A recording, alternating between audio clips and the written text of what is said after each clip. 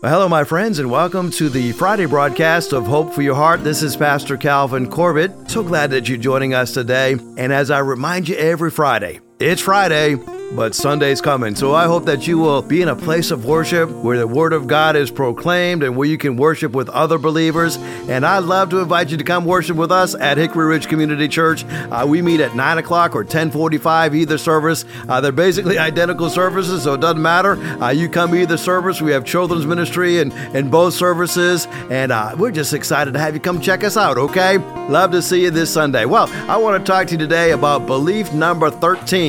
Belief number 13 is, why should I trust the Bible? Now, that's a good question, isn't it? I'll give you a couple reasons right off the top here. I should trust the Bible because it is alive and it brings us life.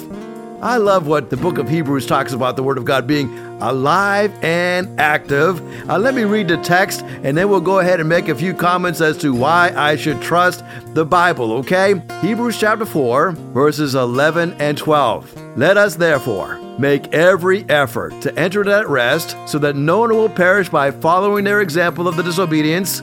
Verse number 12, for the Word of God is alive and active and sharper than a double-edged sword. It penetrates even to the dividing of the soul and the spirit, the joints and the marrow. It judges the thoughts and the attitudes of the heart. So we learned, first of all, I should trust the Bible because it's alive. It actually brings about life. Now, as this passage was written, it's actually a quote from Isaiah chapter 40, where it talks about the grass withers, the flower fades away, but the Word of God will stand forever.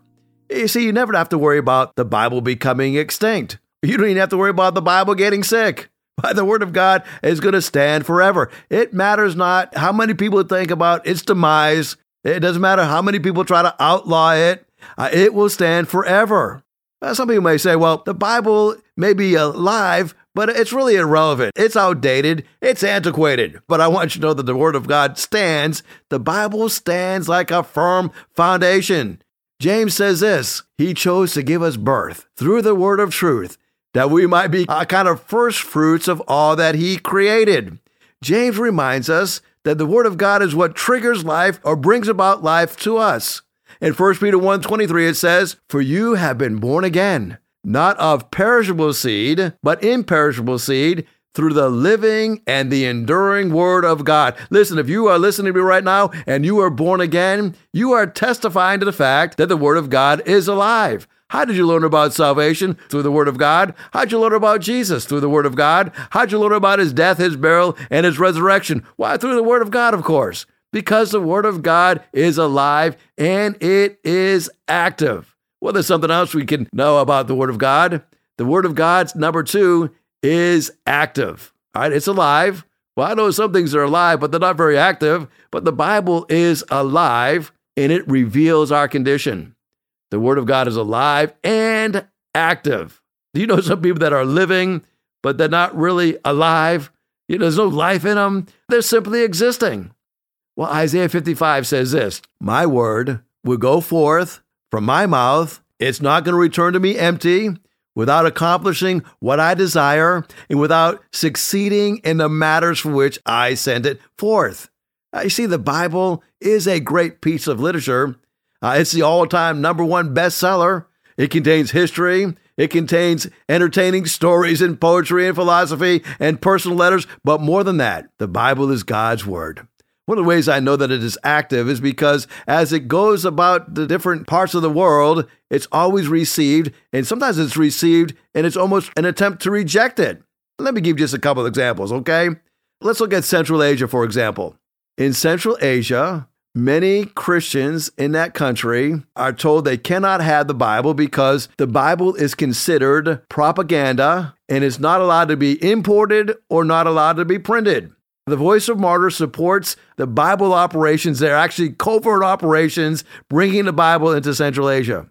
What about China? Did you know in China the Bible is illegal or it is highly restrictive? Just last year, the year 2021, the government banned the online sale of Bibles. In addition, they also, in different parts of the country, they refused to have the Bible printed and called it illegal to have the Bible printed. The Communist Party, as a matter of fact, has decided maybe the one way they can beat this is by coming up with a new Bible translation. It's called the Communist Party Bible Translation. It's intended to inject Chinese values, Chinese propaganda, Chinese beliefs into scriptures. Well, how about North Korea? In North Korea, if you are caught with a Bible, you will be sent to a labor camp, or worse. There's a lady by the name of Miss Gunn, and a small Bible, she had it tucked into her special mop that she was using to clean, and they discovered that Bible. And they found that she was trying to smuggle Bibles into North Korea. As a result, they put her into a labor camp. Just one small example. Now, listen, if the Bible is not active, if the Bible is not alive, why are so many countries prohibiting the distribution of the Bible? Well, let's go off our southern coast of Florida to Cuba. And in Cuba, the Bible is also illegal or highly restrictive. As the government tightens control of religions in Cuba, Christians there fear it will become more difficult to get Bibles. You see, over the years, believers have used a variety of ways to bring Bibles into Cuba, including boats, including hand-carrying individual copies through government-approved shipments. But in Cuba, for the most part, the Bible is illegal. So as I think about this, I want you to know that that is proof that the Bible is active. There's a third thing about the Bible. And not only is it alive, not only is it active, but it is all comprehensive. It cuts and it heals. We learned that the Bible is sharper than a double-edged sword, and it penetrates even to the dividing of the soul and the spirit and the joints and the marrow. Listen, the Bible can drive right through your thoughts and your spirit, your soul and your spirit. You know, when Nehemiah was the governor, Nehemiah had a wonderful job of rebuilding the walls around Jerusalem. As he was serving as governor, Ezra was the priest. And Ezra one day decided that he would do a little searching, and he found a copy of the Word of God. And the Levites, they were there, and they gathered around, and they listened to Ezra proclaim the Word of God. And this is what we learned in Nehemiah chapter 8, verse number 9. This day is holy to the Lord your God. Do not mourn, for all the people were weeping. And then they heard the law, the words of the law. As a result of hearing the words of the law, they were convicted, and the Word of God brought about that conviction that they needed to get off their blessed assurance, and they needed to start building that wall around that holy city. But not only did they need to build that wall, they needed to also look into their hearts. They needed to get right with God. You see, God's Word is able to divide the soul and the spirit. Maybe you're feeling down today. I want you to know the Word of God can bring about encouragement to you. In Psalm 119, David is at a point where he's discouraged, and he says, before I was afflicted, I went astray, but now I keep your word. Now, I don't know if you realize how powerful God's word is. Maybe you've kind of gotten complacent about it. Maybe you haven't talked to anybody recently who's had their life changed by the Bible. But I have. Just recently, I talked to a guy at Indian Creek Correctional Center, and this is what he said to me. And this is in regards to the all-comprehensive power of God's Word. He says, I didn't realize how bad of a person I was until I read the Bible. He continued, I didn't realize how much I could change until I applied the Bible. You see, the Bible is all-comprehensive. Every time you use the Bible, it changes you. Well, there's something else that we got to talk about when we think about the power of the Bible. The Bible is also not only active and alive and all comprehensive, but the Bible is authoritative. It judges attitudes and actions. It judges the thoughts and the attitudes of the heart. That's why when I'm not in the right place, I don't want to be in God's Word because it judges me. Sometimes I'm not even sure as to why I do what I do. So I've not only stopped trying to figure out why other people do what they do, because half the time I can't figure out myself why I do what I do, but I've discovered that the Word of God, it knows my thoughts. It knows my attitudes. It reveals with all authority. Scripture is authoritative because it is an instrument in bringing God's word to bear upon every thought and every practice of my life, and every thought and every practice within the church. That's why Paul said to young Timothy, all Scripture is God-breathed. It's breathed out by God, and it's profitable for teaching, for reproof, for correction, and for training in righteousness. He said, that's great. That's what God's word says. But how do the average American, how do they view God's word? Well, I did some research and I found that 31% of Americans believe that the word of God is authoritative. They believe that God is very involved in our lives and God in his word judges evil. I discovered also that 24% of Americans believe that God and God's word is very benevolent. In other words, it can help us guide through our lives and that God is a loving God. He's going to judge evil. And so this is the type of view that God is more of like a grandfather figure. 16% of Americans were somewhat critical of God in the Bible and that they felt like God was not involved in taking note of evil and that one day he was going to judge us, but right now he's kind of like a missing in action father, right? Some feel like God is like a distant God and the Bible is not really involved in our day-to-day life. And this is where 24% of Americans would be. And that God in the word is more like a cosmic power, but he's not a personal God. He could have created everything, but he's not really involved. He's more of an absent father. And then 5% doesn't believe that God exists and doesn't believe the Bible is relevant. And so as we think about this, God is authoritative. He judges the thoughts and the intention of our hearts. Maybe today you are stressed out. And maybe today you're looking at your life and you say, I feel like I'm going nowhere. I feel like I'm on this treadmill and I'm running as fast as I can, but I'm getting no traction. Well, I want to back up just a few minutes and I want to talk about the power that God's word has in us. We are told in Hebrews chapter 4 that we could enter into a rest, but if we don't understand the fact that God's word is alive and active, we will never enter into that rest. I want to look at the overall theme of the book of Hebrews. Overall, there are 5 dangers that Paul drives home for us as he is going through the book of Hebrews. Overall, the book of Hebrews gives us 5 dangers that we as followers of Christ must be very careful to avoid. And I want to give it to you one at a time because I think this will help give an overview of why we believe that the Word of God is so powerful. And they're all delineated for us in the book of Hebrews. Number 1 is the danger of drifting. We find this in Hebrews chapter 2. You see, the children of Israel, they were redeemed. They were redeemed by blood and by power. By that, I mean they were redeemed by the blood. Remember, they had to take that lamb that was without spot, and the dad would take the blood from that lamb and put it on the doorpost. And then they were delivered by the power of God, right? God get them out of that bondage. And when that death angel came, it passed over those homes that had the blood on the doorpost. And then the power of God releases them from bondage. Now, unfortunately, it didn't take them too long to drift from this truth. So the danger of drifting is found in Hebrews chapter 2. And we see when the children of Israel got to Mount Sinai, it didn't take them long, but they made a golden calf, right? The cost of physical life, 5,000 Israelites. So the question is, how shall we escape if we neglect so great a salvation?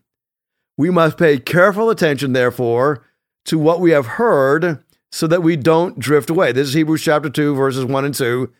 Since the message spoken through the angels was binding, and every violation and disobedience received its just punishment, how shall we escape if we neglect so great or ignore so great a salvation? This salvation was first announced to us by the Lord, was confirmed to us by those who heard him. Just as the nation of Israel, although they were delivered by the blood and by the power, They drifted from that truth when they got to Mount Sinai. Just because you know Jesus Christ as your Lord and Savior doesn't mean you are out of the danger of drifting.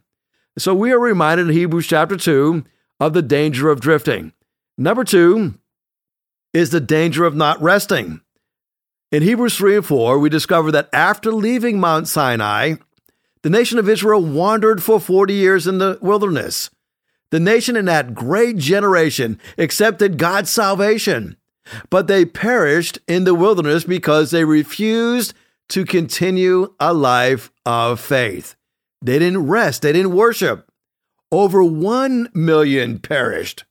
You see, we're not saved by faith, but the just shall live by faith. So we're not just saved by faith.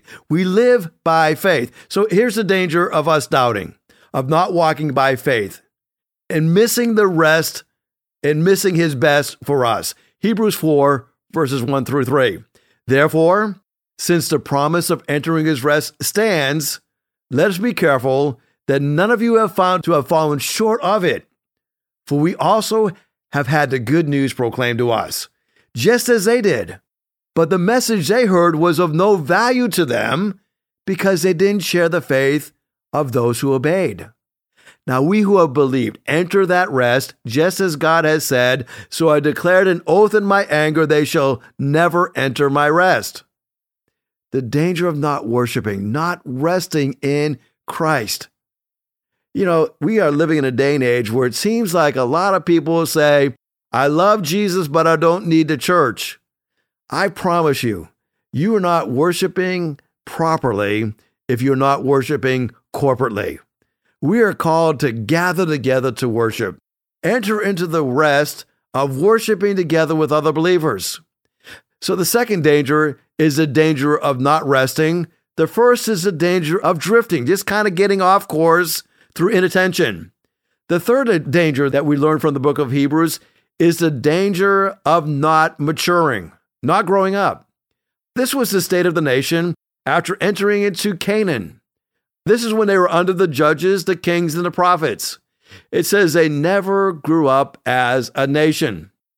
They were never able to use the word of God in their lives. They never applied it to their lives' situation. The result was that thousands upon thousands perished in the seas and the conflicts of the Assyrians and the Babylonian captivities. So you can see how the progression is going here. When they first entered into Sinai, they began to worship a calf. 5,000 died. When they refused not to rest, they wandered in the wilderness and 1 million perished. Now we discover because they are not maturing, Hebrews 5 and 6 says they never grew up as a nation. We discover under the judges and under the kings and under the prophets that God allowed them to go through seas and conflicts. And here we read in Hebrews 5, 11 through 6:4 these words. We have much to say about this, but it's hard to make it clear to you because you no longer try to understand. In fact, though by this time you ought to be teachers, you need somebody to teach you the elementary truths of God's word all over again. You need milk, not solid food. Anyone who lives on milk, still being an infant, is not acquainted with the teaching about righteousness. But solid food is for the mature, who by constant use have trained themselves to distinguish between good and evil. So here we discover a definition of what it means to be a mature person, one who is on solid food, not just the milk of the word, who have trained themselves to distinguish between good and evil. We're now into chapter number 6, verse number 1. Therefore, let us move beyond the elementary teachings about Christ and be taken forward to maturity, not laying again the foundation of repentance from acts that lead to death and faith in God. Instruction about cleansing rites, about laying on the hands, about the resurrection of the dead and eternal judgment, and God permitting, we will do so. And then verse 4 is very convicting. Hebrews 6:4. It is impossible for those who have once been enlightened, who have tasted the heavenly gift and have shared in the Holy Spirit, to be delivered again. Now that is a convicting passage of Scripture because here we are learning that if you are not maturing, it's because you are not able to get past a certain point in your life it's probably because you're not born again. You've never grow up, it's probably because you've never been born again. There's a fourth danger. We've talked about danger of drifting. We've talked about the danger of not resting, not worshiping. We've talked about the danger of not maturing, growing up in our faith. If we've never grown up in our faith, chances are we are not recipients of the faith. And then number 4, the danger of deliberately or willfully sinning. And we find this in Hebrews chapter 10. And here we have the picture of the nation of Israel at this time, and it's the first coming of Christ. They kept on sinning willfully. Christ even spoke a parable against this generation in Luke chapter 20 and in Matthew chapter 21. So consequently, the Lord himself said, "The blood of all the prophets, which was shed from the foundation of the world, shall be required of this generation." Luke 11:50. Now, Josephus even tells us that millions of Jews perished in AD 70 under the Roman general Titus. The nation had committed willful sin, deliberate sin. And so here we see how it's recorded in Hebrews chapter 10, beginning at verse number 19. "Therefore, brothers and sisters, since we have confidence to enter the most holy place by the blood of Jesus Christ, by a new and a living way opened for us through the curtain, that is his body.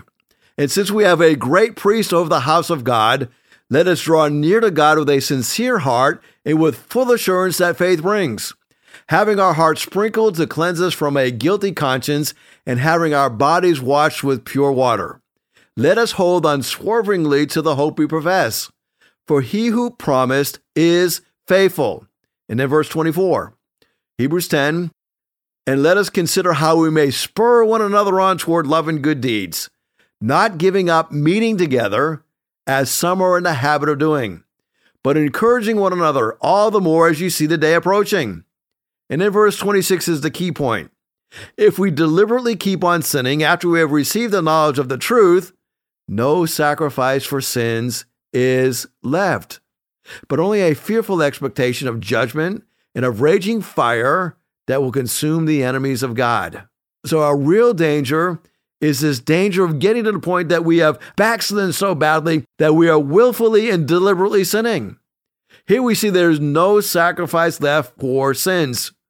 And the point is this: if you can continue on deliberately living in sin, then you are in more danger than you can ever imagine, because you are in danger of being eternally separated from God. Well, we've got one more to cover. The fifth danger that Paul writes about in the book of Hebrews. The first danger was the danger of drifting. The second danger was the danger of not resting. A third danger was the danger of not maturing. The fourth danger was the danger of willfully sinning. And then number 5 is the danger of indifference. We find this in Hebrews chapter 12. This will be the sin of the nation of Israel during the future, during the coming tribulation. Jesus himself speaks about this in Matthew chapter 25, verses 1 through 5, and talks about the 5 wise and the 5 foolish virgins, and he shows the difference on the part of even those who profess. He says, "Many will patiently endure." The Old Testament prophets, they have prophesied that 2/3 of the nation of Israel will perish during the time of the tribulation because they were indifferent to spiritual things.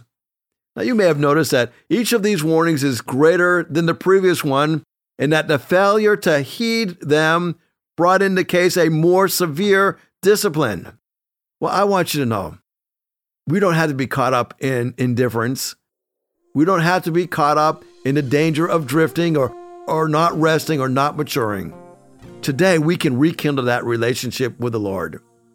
One of my favorite verses in the Bible is 1 John 1:9.